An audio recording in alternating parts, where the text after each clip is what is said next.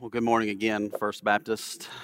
First off, let me say, if you're here this morning, one of the ways that we can know that you're gathered with us, we've mentioned it, but we'll mention it again. We'd love for you to drop a comment here on Facebook. In a moment, we're also going to give you an opportunity to respond to the truth that we see in God's Word, and we'd love for you just to leave a comment there. And if you got a certain prayer request, a decision that you'd like to make public, make known. If there's a decision or if there's a comment, a prayer request that's more sensitive or more private in nature, we'd let you know. Please, you can leave a comment and through private message, email, whatever you need to do. We just want to know that we're gathered together and know how we can continue to pray for each other during this time. Last week we continued our study in the book of James. And I know sometimes when we come to a time like this, I know it's very easy for us to shift from what we might have been studying to another passage to speak specifically, pointedly to a time like this. And hear me, I'm not opposed to that. Pastor Jamie and I, we're not just plowing through the book of James just because we don't want to take the time to think of something else to preach. Can I just say that we're going to stick with James because right now I think that the word that we have before us today is a timely word. It is absolutely a timely word for our church, for this day, for this time, even in the midst of the current context that we find ourselves in. Last week, Pastor Jamie began this conversation on having the marks of true wisdom. Pastor Jamie compared false wisdom to godly wisdom last week, and we saw really how wisdom and humility and godliness, how they all intersect and really kind of flow from each other. If you remember, we talked about how wisdom really leads to humility, and that humility before God then leads to our godliness as it's fleshed out in our lives. This morning, what I'd like for us to consider is really then along those same lines, not only the marks of true wisdom, but the marks of true friendship with God. We're going to compare and contrast the marks of friendship between the world and the marks of friendship between a true relationship with our holy God. Honestly, as I began to prepare this week and to really think about it, I thought about entitling this message not simply the marks of true friendship with God, but the need for social distancing. Now, I know that's kind of raw right now to think about the experience that we're all living in the moment, that yes, indeed, we find ourselves in a unique time where we're practicing social distancing. But hear me, that this is a passage that actually speaks to that in a sense. Now, James in this passage really doesn't lay out for us principles on keeping 6 feet away from each other. But this passage absolutely speaks to the fact that as God's people, as friends of God, as those who walk deeply and intimately with Him, yes, indeed, we are called to separate ourselves from the world. Now, right now, we're talking about social separation in our immediate context. Can I say, yes, we need to listen, to obey to the government that's over us, but right now we also need to reach out as friends to the world. He said, wait a minute, I thought you said we don't need to be friends with the world. We need to reach out to those who are struggling, those who do not know Christ. Right now, we need to figure out ways to befriend them. When this social separation is lifted, we need to invite the world into our homes and share a meal together so that in the end, they can see what's most important, that we are a people who have true friendship with God. When it comes to the morals and the values and the standards of the world, that's what we distance ourselves from. Right now, the world needs a friend. The world needs a friend in you and me. The world needs us to reach out and show them ultimately that we are friends with Jesus. James chapter 4. Let's begin reading in verse 1. What is the source of wars and fights among you? Don't they come from your passions that wage war within you? You desire and do not have. You murder and covet and cannot obtain. You fight and wage war. You do not have because you do not ask. You ask and don't receive because you ask with wrong motives, so that you may spend it on your pleasures. You adulterous people. Don't you know that friendship with the world is hostility toward God? So whoever wants to be the friend of the world becomes the enemy of God. Or do you think it's without reason that the scripture says the Spirit he made to dwell in us envies intensely, but he gives greater grace? Hear that again, church. But he gives greater grace. Therefore, he says, God resists the proud, but gives grace to the humble. Therefore, submit to God. Resist the devil, and he will flee from you. Draw near to God, and he will draw near to you. Cleanse your hands, sinners, and purify your hearts, you double-minded. Be miserable and mourn and weep. Let your laughter be turned to mourning and your joy to gloom. Humble yourselves before the Lord, and he will exalt you. Don't criticize one another, brothers and sisters. Anyone who defames or judges a fellow believer defames and judges the law. If you judge the law, you are not a doer of the law, but a judge. There is one lawgiver and judge who is able to save and to destroy. But who are you to judge your neighbor? Would you pray with me? Gracious, loving Father, I ask that as we dig into your word this morning, that, Lord, you would reveal to us the truth that it contains. That, Lord, we would be a people who are spiritually distancing ourselves from the world. But, Lord, at the same time, as we spiritually distance ourselves from the world and the desires of the world, that we would draw near to you. Lord, there's no spiritual separation. There's no spiritual distancing between us and you. That, Lord, that we would truly draw near to you. And as we see in your word, Lord, we know that as we do just that you will draw near to us. Lord, teach us to be a people who look, who live, who act, who speak radically different from the world this day and each and every day. May we be true friends of our living God. Lead us in this time now. I ask this in the name of Jesus Christ, our Savior and Lord. Amen. When we come to James chapter 4, really have to kind of set it in its context. Jamie did a good job for us last week, helping us to see that really the end of chapter 3 leads us into this truth of here in chapter 4.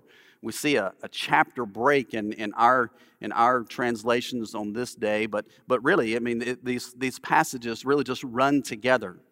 Last week, as we thought about the marks of true wisdom, we really see that it is the fights and quarrels that James refers to here in chapter 4 come from the worldly wisdom that was influencing God's people that we saw back in chapter 3.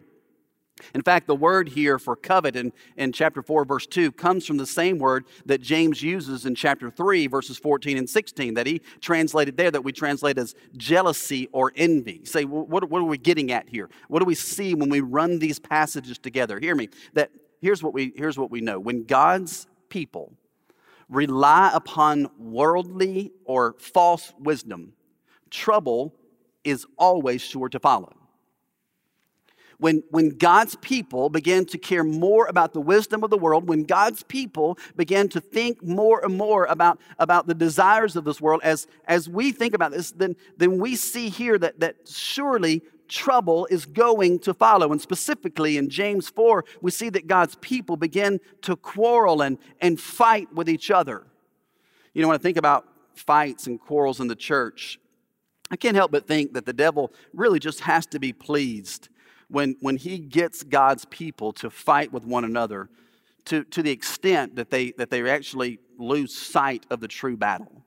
I like to think of it this way. Whenever you and I come to faith in Jesus Christ, the word is very clear that nothing can separate us from the love of God. That the devil himself can't separate us from the love of God, but it is God's people who are constantly bombarded. It's God's people who are constantly attacked by the devil and his demons.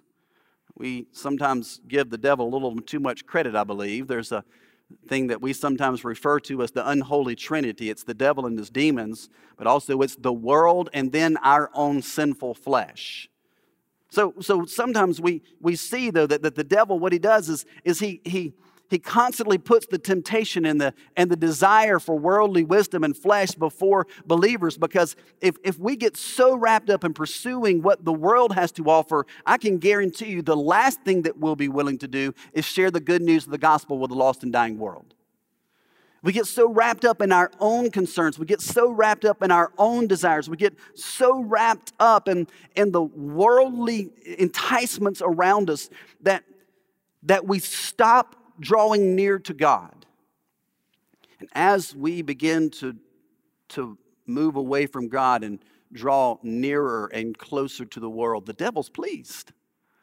Because even though he can't snatch us from the Father's hand, what he's in effect doing is he's making us ineffective. He's paralyzing us in our fear. He's paralyzing us in our own sin. It's one of the devil's tactics. And you see here in this passage that it is friendship with the world that leads to that very problem in the church. It's relying on the wisdom of the world and friendship with the world that ultimately leads us to the point that we come to the altar, we come to the table with selfish motives. And that's what was happening in James's day. We'll kind of compare and contrast here in the passage, friendship with the world and friendship with a God. So let's begin with friendship with the world. We see in this passage, really in verses 1 and 2, that friendship with the world comes from sinful desires of the flesh. Friendship with the world comes from sinful desires of the flesh. You see it there in verses 1 and 2. Look at it again. What is the source of wars and fights among you? Don't they come from your passions that wage war within you? You desire and do not have. You murder and covet and cannot obtain. You fight and wage war with each other. You see, in the church in James's day, they had a lot of problems. James identified the source of the conflicts that really was, ultimately, it was their personal cravings. It was their sinful passions that were leading to the fight amongst fellow believers in the church. Can I just say this? The church will never be edified when its members come to the table with selfishness and sinful desires. When we come to the altar, when we come to the church, when we come and gather together digitally, but soon we gather together again as the church, if we come together with selfish motives, hear me, the church will never be edified. The church will never be built up the way Christ intended. The church in James's day was filled with people who had personal cravings, personal desires, and it led to troubles in the church. These sinful desires typically come from two sources. You see there in the passage, really what James alludes to is that oftentimes people want what they do not have, and then not only that, but people covet what they cannot obtain. These sinful desires, hear me, there's good news. These sinful desires, they actually can't be avoided if we'll just take a simple approach. Look at verse 2 again. Look at the 2b, I guess you'd say, the last part of verse 2. You do not have because you do not ask. You see, what is James getting at? Faithful prayer never makes a selfish request. Often, though, let's just be honest, that instead of asking God in prayer, usually what happens is our sinful and selfish desire leads to envy and strife in our own lives. And instead of truly asking God in prayer to bless our church and to bless our families, we come to the time of prayer where we ask for ourselves more than anyone else. That's what's happening here. Friendship with the world comes from sinful desires of the flesh. That then leads us to the second truth of friendship with the world. Friendship with the world, not only does it come from sinful desires of the flesh, but it's motivated by a desire for earthly pleasure. Look again at verse 3. You ask and don't receive because you ask with wrong motives so that you may spend it on your pleasures. You see, this is obviously a huge problem that these believers, they weren't gaining their true desires. They weren't gaining the desires that God intended for them because they were asking with the wrong motives. They may have had legitimate requests. The needs that they were bringing to God might have been very legitimate, but they prayed for the wrong purpose. They only wanted to pursue their personal pleasures.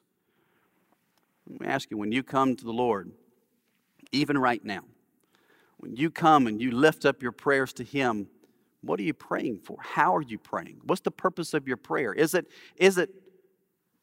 to receive glory for self?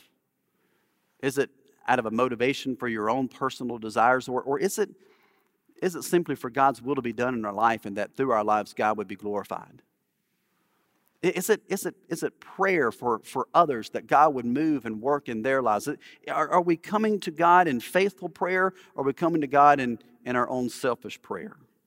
The problem here, friendship with the world, is motivated by desire for earthly pleasure. But then we also see a third truth, that friendship with the world results in ultimately spiritual adultery against God. Friendship with the world results in spiritual adultery against God. As bad as all this has been, hear me, what James is getting to is something that's really scary. This is a very dangerous condition that's caused when we ultimately oppose God and His purpose for the church. We see it here in verses 4 and 5. You adulterous people, don't you know that friendship with the world is hostility toward God? So whoever wants to be the friend of the world becomes the enemy of God. Or do you think it's without reason that the Scripture says the Spirit He made to dwell in us envies intensely? Instead of being a faithful bride to Christ, what was going on here is James's hearers, they turned their back on God, and they literally committed spiritual adultery with the world. This is absolutely dangerous. In verse 5, James asks a rhetorical question. You look at it again. It says, the Spirit He made to dwell in us envies intensely. There's a question there. Now understand, you got to understand that context is key here. We're reminded in chapter 3, verses 15 through 17 that we saw last week. Back up really quick.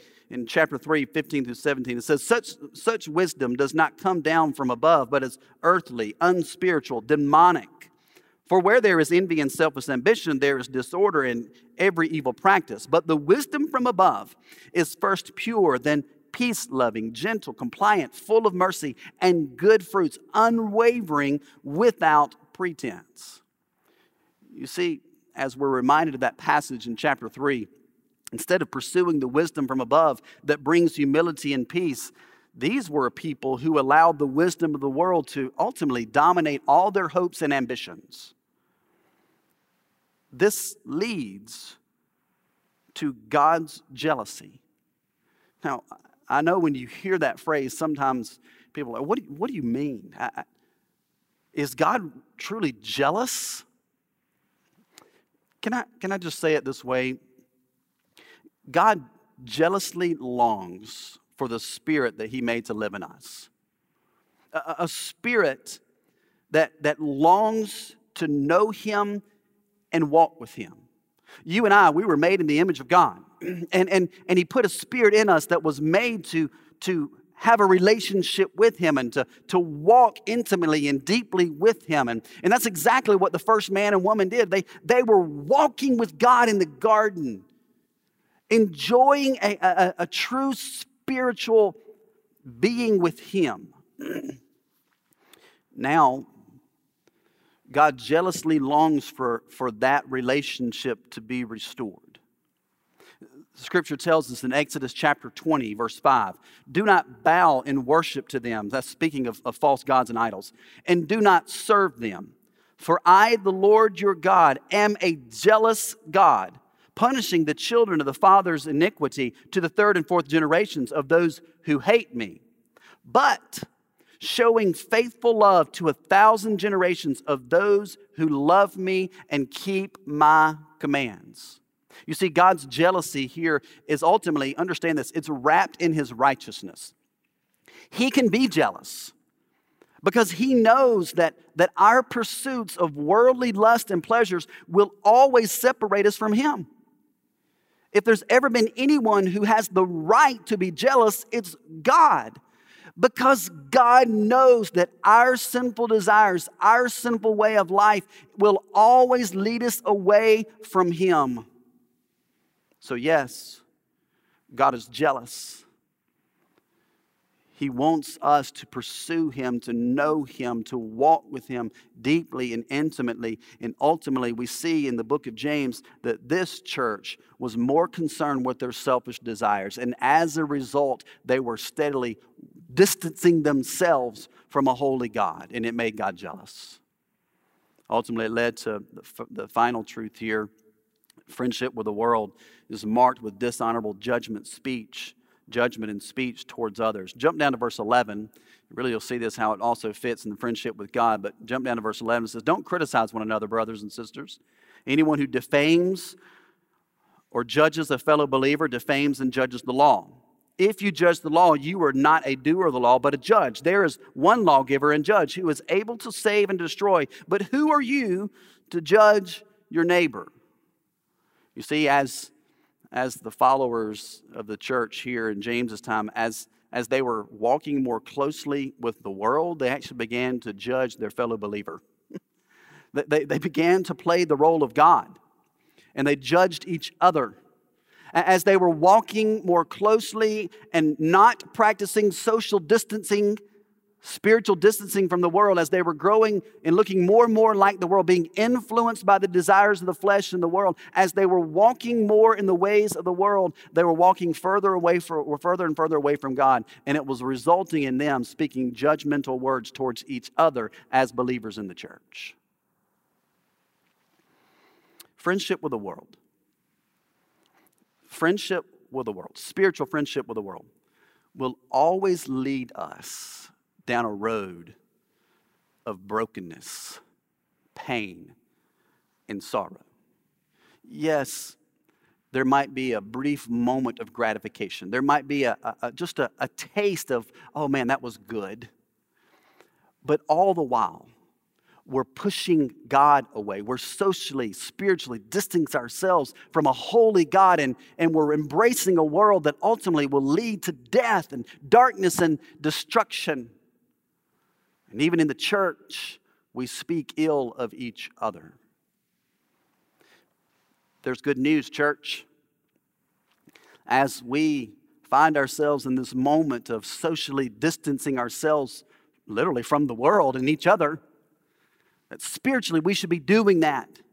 We should be reaching out to a lost world in new and unique ways. But as we push away the world spiritually, we can draw near to God because He desires to be our friend. Where do we see it? We pick up here in the second half of this passage. Friendship with God. Understand, there's a lot about friendship with the world that is evil and wicked and destructive. But friendship with God, there's good news here. Friendship with God, first and foremost, it comes with His offering of more grace. Friendship with God comes from His offering of more grace. Look at verse 6. But He gives greater grace. Therefore, He says, God resists the proud, but gives grace to the humble. It's incredible to think of God's amazing grace. It's absolutely mind-blowing when we think about the grace that God richly gives to us as His people. I sometimes talk about God revealing His love to us in some incredible ways. And really, when we talk about the love of God, it's revealed to us in His grace and in His mercy. I didn't bring a coin with me, but sometimes I've illustrated this, that we can describe the love of God like a quarter. One side is head, one side is tail. Well, it's God's love, and one side's grace and one side's mercy. God's grace is God giving to us what we don't deserve. God's mercy is God not giving to us what we do deserve. When we think about God's amazing grace, it's endless. He richly lavishes upon us all that we don't deserve. You and I can be friends with God. You and I can be co-heirs with Jesus. You and I are adopted into the family of God. That's God's grace. We receive all that the moment that we trust in Jesus Christ as Savior and Lord. And hear me, the good news is it doesn't end there. James tells us that God gives greater grace. Some translations say that God gives more grace. You see, you and I, we didn't seek God first. He sought us. restored a broken relationship when we trusted in Him. And from that point forward, He doesn't just say, well, you got a little bit of my grace. Good luck, I'll see you in the end. No, each and every day, God gives us more and more grace. As we draw near to Him, He richly, lavishly bestows upon us more and more grace. It's endless. Friendship with God, it comes from His offering of more grace. But it doesn't end there. We see further on that friendship with God comes ultimately, results ultimately in our submission to Him. Hear me, listen. I wanted to emphasize the grace of God. It's richly lavished upon us. He gives it to us more and more. But then it always results in something. God doesn't bring us into a relationship with Him, pat us on the back and say, now get out there, good luck, I'll see you later. No, He wants to walk near to us so that as He richly bestows His grace upon us, that our lives will look radically different, that we will socially and spiritually distance ourselves from the world, and that we will draw near to Him. Friendship with God results in ultimately our submission to Him. The word there for submit, it means literally to subject to be obedient to. You see, James uses here in the last half of this passage, uses several imperative verbs. Really, ultimately what they are, they're commands telling us how we should submit, or really telling us what submission should look like in our lives. If you and I, if we've experienced the grace of God and we continue to experience more and more grace of God, then it should lead us to submit ourselves to Him. And that submission has some very clear characteristics. They're actually commands here. What are they? James tells us that first and foremost, if we want to grow in our relationship with God, then there's some things that we have to do, right? The first one is resist the devil. 1 Peter chapter 5, verse 8 through 9 says, be sober-minded, be alert. Your adversary, the devil, is prowling around like a roaring lion, looking for anyone he can devour. Resist him, firm in the faith, knowing that the same kind of sufferings are being experienced by your fellow believers throughout the world. The scripture is very clear that right now, yes, there is a devil. He is prowling the face of the earth. The good news is he's not omnipresent. He's not everywhere at all places. He's not all powerful. He's very limited. And listen, he already knows that he's lost the war. There's still battles going on, but ultimately, even the devil knows he's already defeated. He knows that he's prowling this world on limited time. You and I, through the power and the presence of God Almighty in Christ Jesus, with the Holy Spirit dwelling in us, we have all that we need this day in order to be able to resist the devil. Hear me. Friendship of the world, it might taste good for a moment. As we look for our desires and our pleasures to be filled in the world right now, I heard recently, just read an article where the pornography industry, because of social distancing, they're opening up free content on the internet. The devil himself is pursuing us. He's longing to devour us. And in this moment, he's looking for any crack in our armor, but Christ has given us all that we need. The Holy Spirit dwelling in us, in order to draw near to God and really walk deeply and intimately with Him, submitting to Him, we have to resist the devil. Secondly, we must draw near to God. Again, we see it there. It says the command there ultimately is submit to God, resist the devil, and he will flee from you. Draw near to God, and he will draw near to you. Now, again, our nature is to turn from God. Our sinful flesh is to turn away from God. But when you and I trust in Jesus Christ, He makes us a new creation. He places the Holy Spirit on the throne of our hearts and gives us all that we need so that, yes, and actually, indeed, we can draw near to Him. 2 Chronicles chapter 15, verse 2, the Lord is with you when you are with Him. Did you hear me? The Lord is with you when you are with him. If you seek him, he will be found by you. But if you abandon him, he will abandon you. We can draw near to God, even though our fleshly desires sometimes still rear their ugly head, even though the world is pressing in around us, even though the devil himself is roaming this earth like a roaring lion looking for someone to devour, we still, because of the Holy Spirit in us, we can draw near to him. How do we do that? Right now, we're doing some pretty crazy things.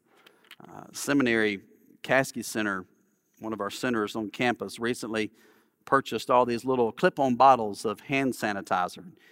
The few people who are remaining on campus, most of us are walking around with this clipped on our belts so that we can constantly be cleaning our hands. And as we touch unclean surfaces, we can quickly clean. Well, look, what James says here is that we as believers, in order to truly submit to the Lord, that we are called to cleanse our hands.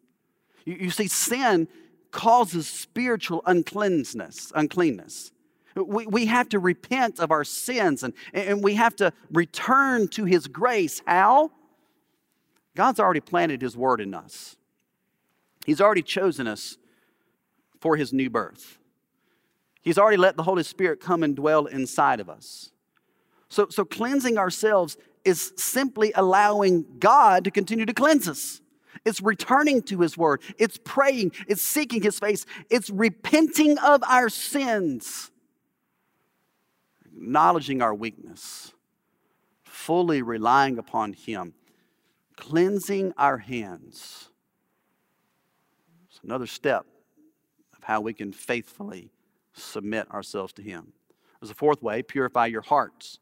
Cleanse your hands. Purify your hearts. Jeremiah 4 verse 14 says, "Wash the evil from your heart, Jerusalem, so that you will be delivered." Wash the evil that's there. How do you do that? Again, it's the work of God. He's already done that. In the Old Testament, he gave the sacrificial system as a representation of the cleansing through the blood that he would bring through a lamb. Well, guess what? He's done that in Christ. Now as we draw near to him and we allow him to cleanse our hands, we repent of our sins, we allow him, we just lay ourselves open to him, and he reaches in and continues to cut away that fleshly heart, that stone, and he gives us a new heart. He's constantly purifying us so that we can draw near to him. He goes on to say, if you want to be able to submit to God fully, he says, be miserable and mourn. You see it? Be miserable. Look at verse 9. Be miserable and mourn and weep. Let your laughter be turned to mourning and your joy to gloom. Right now, there are some who are really struggling with depression. I'm not making light of it. It's a reality. Social distancing, being cooped up in one place for long. There are people who are literally struggling right now, who are mourning, who are weeping for real reasons. James here, he's talking about, as believers, we should have an urge, a desire to truly be miserable, mourn, and weep for our own sins. In the particular context, instead of walking in the ways of the world, instead of pursuing the ways of the world, when we struggle, when we're tempted, when we stumble, when we fall, it should lead us to where we fall on our faces before Almighty God and we beg him for forgiveness. We pour out our lives before him and we repent of those sins. We absolutely are called to weep for our sins. Right now, there's people who are weeping over an empty Bourbon Street. God says we should weep because of what typically takes place on Bourbon Street. As his people, we're called to mourn our sins and the sins of others. Matthew chapter 5, verse 4, Jesus preaching the greatest sermon ever preached, the Sermon on the Mount. He says, blessed are those who mourn. Literally, the word blessed there means happy. Sounds natural, right? Happy are those who mourn. Yep, got it, Jesus. Happy are those who are sad. What do you mean, Jesus? Blessed are those who mourn for their sins, for they will be comforted.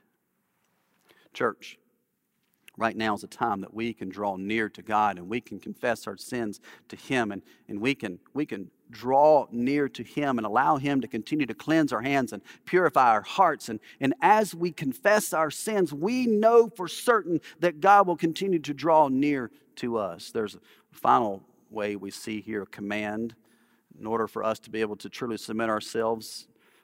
It says, humble yourselves before the Lord. Humble yourselves. Look at verse 10. Humble yourselves before the Lord, and He will exalt you. Matthew 23, verse 12 says, whoever exalts himself will be humbled, and whoever humbles himself will be exalted. So what have we seen? What is it that we see in James chapter 4? What is it that James is really trying to get at? We need more spiritual distancing from the world. When we begin to long for, walk with, act like the world and all of its sinful pleasures and desires, when we as believers look more and more like the world, it always results in tragedy. It is, as we draw near to the world, we're distancing ourselves from Almighty God. Friendship with the world, it comes from evil, sinful desires of the flesh. It's motivated by a desire for earthly pleasure. It results in spiritual adultery against God, and it's marked with dishonorable or judgmental speech towards others. Friendship with God, on the other hand, it comes with His offering of more grace, more and more grace. Friendship with the world, friendship with God, as we experience more and more of that grace, then it always results in our submission to Him. How do we do that? Resisting the devil, drawing near to God, cleansing our hands, purifying our hearts, being miserable, mourning, weeping over our sin, and ultimately humbling ourselves before the Lord. Let me ask you a question this morning, church, as we close. Are you a friend of God? Do you know Him? Do you have a personal relationship with Him? The Scripture tells us that because of our sins, we're all separated from God, right? The wages of sin is death. But the free gift of God is eternal life through Jesus Christ our Lord. If you're watching by the way of live stream or you watch this video later, if you've never trusted in Jesus, there's good news in the gospel. Your friendship with the world, friendship with the desires of the world, it can be broken.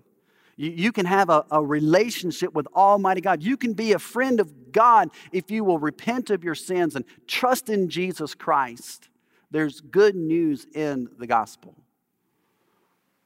For us as believers, though, we understand that even once we've trusted in Christ, that there's still going to be that battle. There's still going to be that war that's waging on.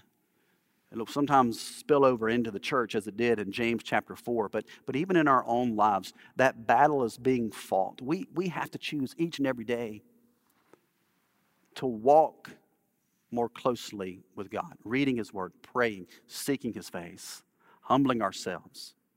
If we will do these things, if we truly submit to Him, the Word is clear that He will draw near to us. He will continue to cleanse our hands. He'll purify our hearts. Church, right now, this day, the world needs to see that you're a friend of God. This city, on lockdown, needs to hear the voice of the church, the voice of God's people who are walking deeply and intimately with it. Yes, there's uncertainty. Yes, we're as confused as the person who lives in the house next to us. But we're certain that God wants to draw near to us. If you're a friend of God, will you look for ways will you look for creative ways to speak the truth of the gospel to those around you? Will you look for creative ways to reveal the truth of the gospel? We're going to move into a time of invitation. I know this is different. Right now, again, you're sitting on your couches, maybe still sitting in your bed in your pajamas.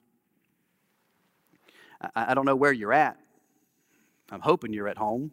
Maybe you're visiting family somewhere else, social distancing. Right now, you're scattered around, though. Here's what I do know, that even now, as we gather together, the Lord's presence is amongst us. You and your home, the Holy Spirit is making himself known. If you're there, you have a prayer request, you have a need to make known, would you, if you feel comfortable, just share it in the comments.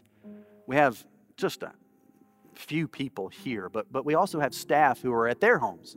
They're looking at the live, they're watching the live, they're ready to comment, they're ready to pray with you, to pray for you.